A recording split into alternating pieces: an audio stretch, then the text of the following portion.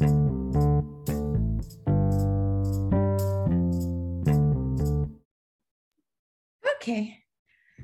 Thank you, City. Let me get settled.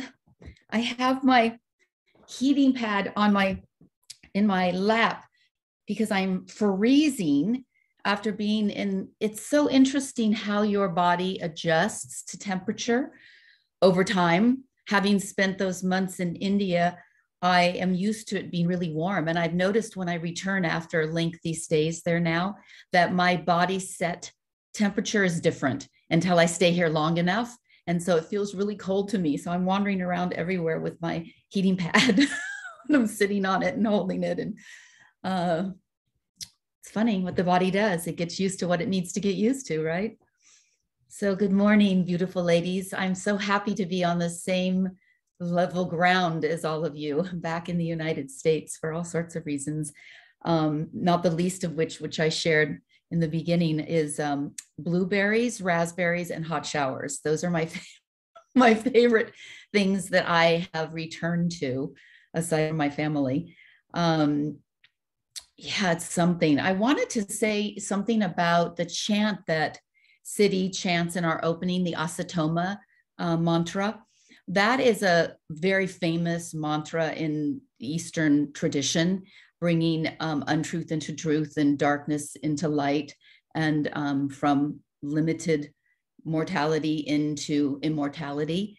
And it's one of the things, this is not all the time, but just in the last year, Sadhguru has instigated that chant, that mantra, as the one that we chant before we start a meeting of any sort, a gathering, a class, anything. We start with that and we end with that.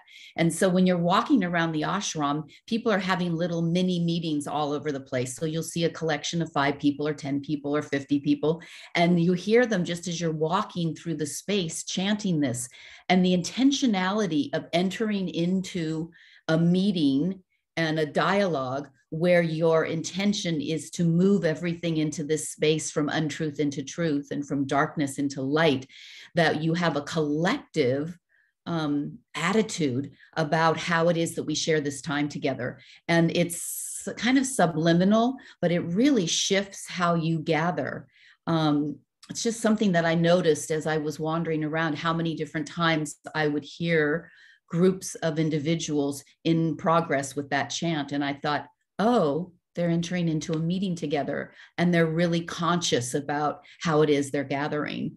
And there's something really beautiful about doing that. It's like it's opening up our meals with a prayer, just that we're intentional about our space that we're living into, that we just don't wander through our life, that we have, it is a limited experience.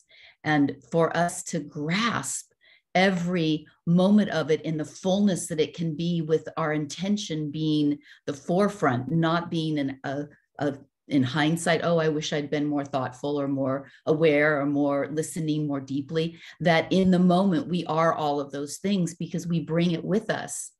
That's the suitcase we unpack every time we meet with someone, that we want to be there in our fullness with our open heart and our open ears, and that we're totally present for the best outcome of this time together, which is so important on family holidays when we have different agendas and different needs and different fears. Families come together, and what more intense place to experience all of the things that are surging through you than when you're in family. What gets triggered in our family gatherings is more than I think any other kind of gathering we can go to. Here we are with our loved ones, but they bring everything up in us, all the beauty and all of the fear. And so to enter into that space, you're not going to chant Asatoma, I doubt, when you gather, but to enter in with your mindset that I'm in a meeting with my family. This gathering is a meeting, and that we can come with our best intention, our best open-heartedness, that we are there to allow whatever has to transpire, even when it's not in keeping with how it is that we would like it to go, because probably it won't. Extra people, liquor, too much food, carb overload, all of those things, people coming from different places with different expectations. it just leads to an interesting time together. So for us for us to hold the intention for the circles, we have the power for that. It will shift what's going on. So today I wanted to share an interesting little story. So I flew back 2.5 days ago from India. And as most of the international flights are to the US out of India, they're in the middle of the night. So my flight was leaving at 3:30 a.m. And so I got on, I got settled, I went to sleep, and I noticed that there was a gentleman sitting across the aisle from me who looked like he was maybe Indian, maybe in his 30s. And so we all sleep, we wake up, and I notice that he's like really quite agitated and he's trying to find something. He's searching his hand here and there. And so I just leaned over and said, "Can I help you find something?" And he said, "I lost my glasses." And I'm like, "Oh, okay." So we look around and we can't find them. And I noticed that he's like not able to really, I mean, he's touching things to see what's where. And I said, can you see at all? He said, "No, I can't. It's all a blur. I don't see anything." And I said, "Well, do you have an extra set of glasses with you?" "No, packed in my suitcase that's been checked." And I said, "Okay." So we look for like 40 minutes, no glasses. So we call the flight attendant. They take the whole seat apart. They look, has it gone somewhere here or there? Has it slid? People are looking under their seats all over the plane. Has it somehow moved? And he's getting more agitated because he's thinking this is a connecting flight. He was going to Switzerland. And he said, "I will not be able to get to my gate. I can't even get off the plane. I can't see steps. I can't see anything." And he asks the flight attendant, "Might there be, an optometrist? Is there any way to get some lenses?" And they're like, "Probably not at the airport. You're going to have to go into town." We were stopping over in Frankfurt. And he's like, okay, trying to figure out, like, how am I going to navigate from this seat to forget catching a flight that he had a 40-minute layover. There was no way he was going to get to that. But just how do I even navigate what is going on here? And I started thinking about it. And I was like, this is so interesting because he knows he can't see. So, as a mother, I'm thinking, well, why didn't you bring a second set of glasses? I mean, that seems pretty obvious to me. Maybe he never loses his glasses, so he didn't think about it. But I started thinking about it with respect to sight and how it is we rely on all of our senses to give us incoming information so that we can move on to the next thing, and how for granted we take those senses that we have, and until they have been removed or altered, we don't give it much thought. But our information that we're operating off of in this vast cosmos that we live in, the information we are operating off of is both internal and external. And our sense of the senses is one path that we receive incoming information, but we also receive it on an energetic level through our third eye, through our intuition, through our ability to connect with the knowledge and wisdom that is outside of us, that is not what we're necessarily, we're not creating. It's part of cosmic knowledge. So I once asked Sadhguru, he said something about the difference between knowledge and wisdom, and that knowledge can be acquired, wisdom is a whole nother level. And I said, well, how does one get to that wisdom? What's the path? And he said, it's a calibration, it's a vibration. And he said, anybody can enter into that information. That wisdom is available to all of us if we calibrate ourselves to be able to be on that frequency. So it's just a frequency. It's like tuning the radio. If you want to get into one FM station, you've got to turn it until you tap into that frequency. Otherwise, you're going to hear something else. And I ask myself, so what is the frequency I want to be in and that I want to tune to, so that I remember things like bringing an extra pair of glasses? That's just one thing. But my life is full of many, many little disparate pieces that are both observable and not observable, but that make me flow in a way that puts me in this alignment with the general cosmic movement. And it's easier. It's nicer. I'm not fighting. I'm not pushing up against a wall. We all want to be in that flow. We don't want to be always trying to climb over the wall. Let's just find the path in and go with the path instead of having to surge over the top of the wall. And so as I was observing this young man and I was thinking, what is he going to do? Like I sat there for a few minutes and I thought, okay, what are the options? Like if this was mine, what are his options right now to getting himself to the next place he needs to be without being able to see and not being prepared for that situation? And I didn't have any options. I was like, well, maybe the airline will help you. Maybe they could bring you, bring a wheelchair and get you somewhere. He's like, they're not going to do that. I said, well, we don't know. We could ask. But what I recognized was there was a fear and a panic in him that was happening when he realized the situation that he was in and what it meant.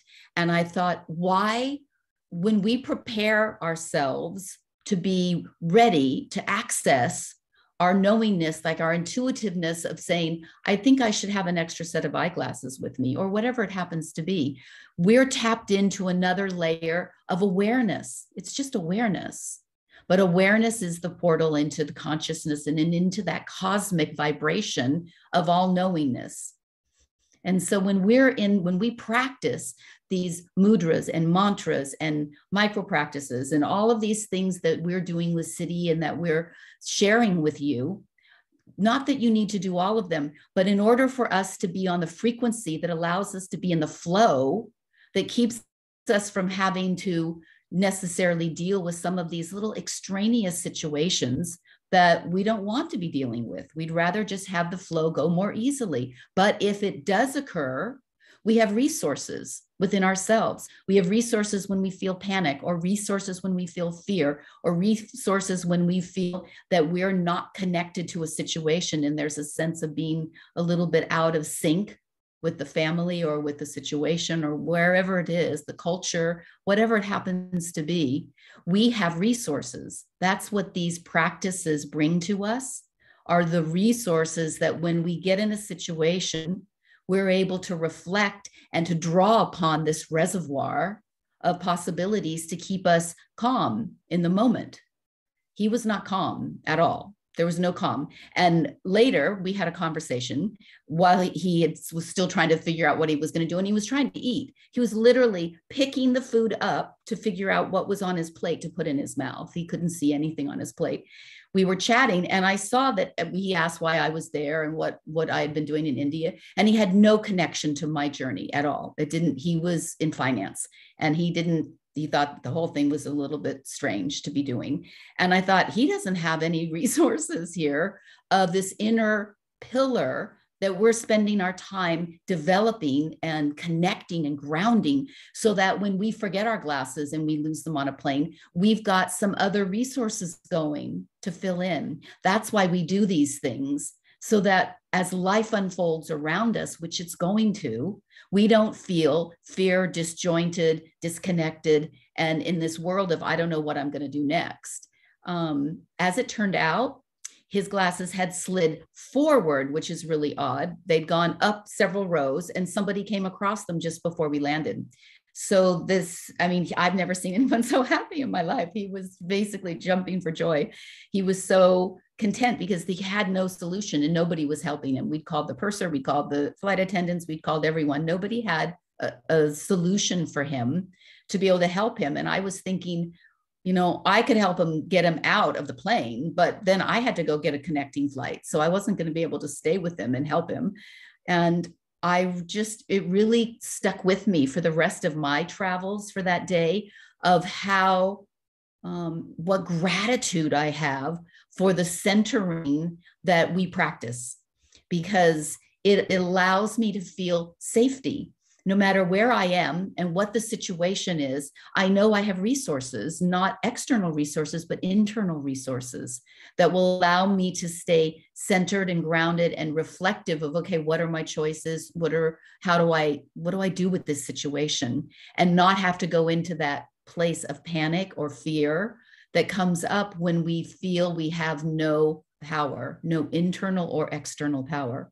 So we can't control the external power all the time. Sometimes we can, but not all the time. But we 100% of the time can handle our internal power and resources. 100% of the time. We have that capacity and that capability. So in this season that we're in the COVID season, the holiday season, the family season that we're in, for us to be reminded that we have internal resources, whether it's the pranayama breath that you use, or one of the mantras that you use, or a mudra that you use, any of these small practices to be able to keep you grounded while we're going through this busyness of trying to navigate COVID, holiday travel, family, all of the things that are coming together in this time of the year, that we feel confident that we can handle it, whatever comes up, whatever it happens to be, that we've practiced these different possibilities so that we can draw upon them when we need to, not waiting until it's too late and then wondering how we're going to come up with a solution. We have that in us. So I highly recommend for the next 3 weeks, 4 weeks until the end of the year, the next 5 weeks until the end of the year, that you practice one of these mudras that we've been working with, or one of the pranayama practices and disciplines, so that you have it at your fingertips. If you need it, whether you're in your home or out of your home or with your family or on your own, even the being alone over the holidays, there's a lot of triggers that happen for us. We're all in totally different situations, each of us on this call, but each of us is carrying our own legacy of potential fear, anxiety, panic, loneliness, all of these things, or even abundant joy in the craziness of it can sometimes be overwhelming. So let's just use the practices and the tools that we have been working with and that we have as part of our toolbox. Go back onto the toolbox on the website and pick up some of those micro practices so that you have them, so that you can navigate and see clearly, both through your intuition and your connectedness to flow, to be in that flow of life, or also to answers that are coming to you so that you know how to handle whatever is flying in the face of December 2021 as we enter into this new year that's approaching with great speed, that we handle the end of this one with grace, that we go out knowing, in spite of and in accordance with all that was coming through our lives, we held grace. And if we can do that, ladies, there's going to be a lot of inner reservoir that's going to be they'll sink back in. That reservoir will be replenished and replenished when we know that we're utilizing it and there's a movement that's happening through us. So let's call in grace for the next few weeks.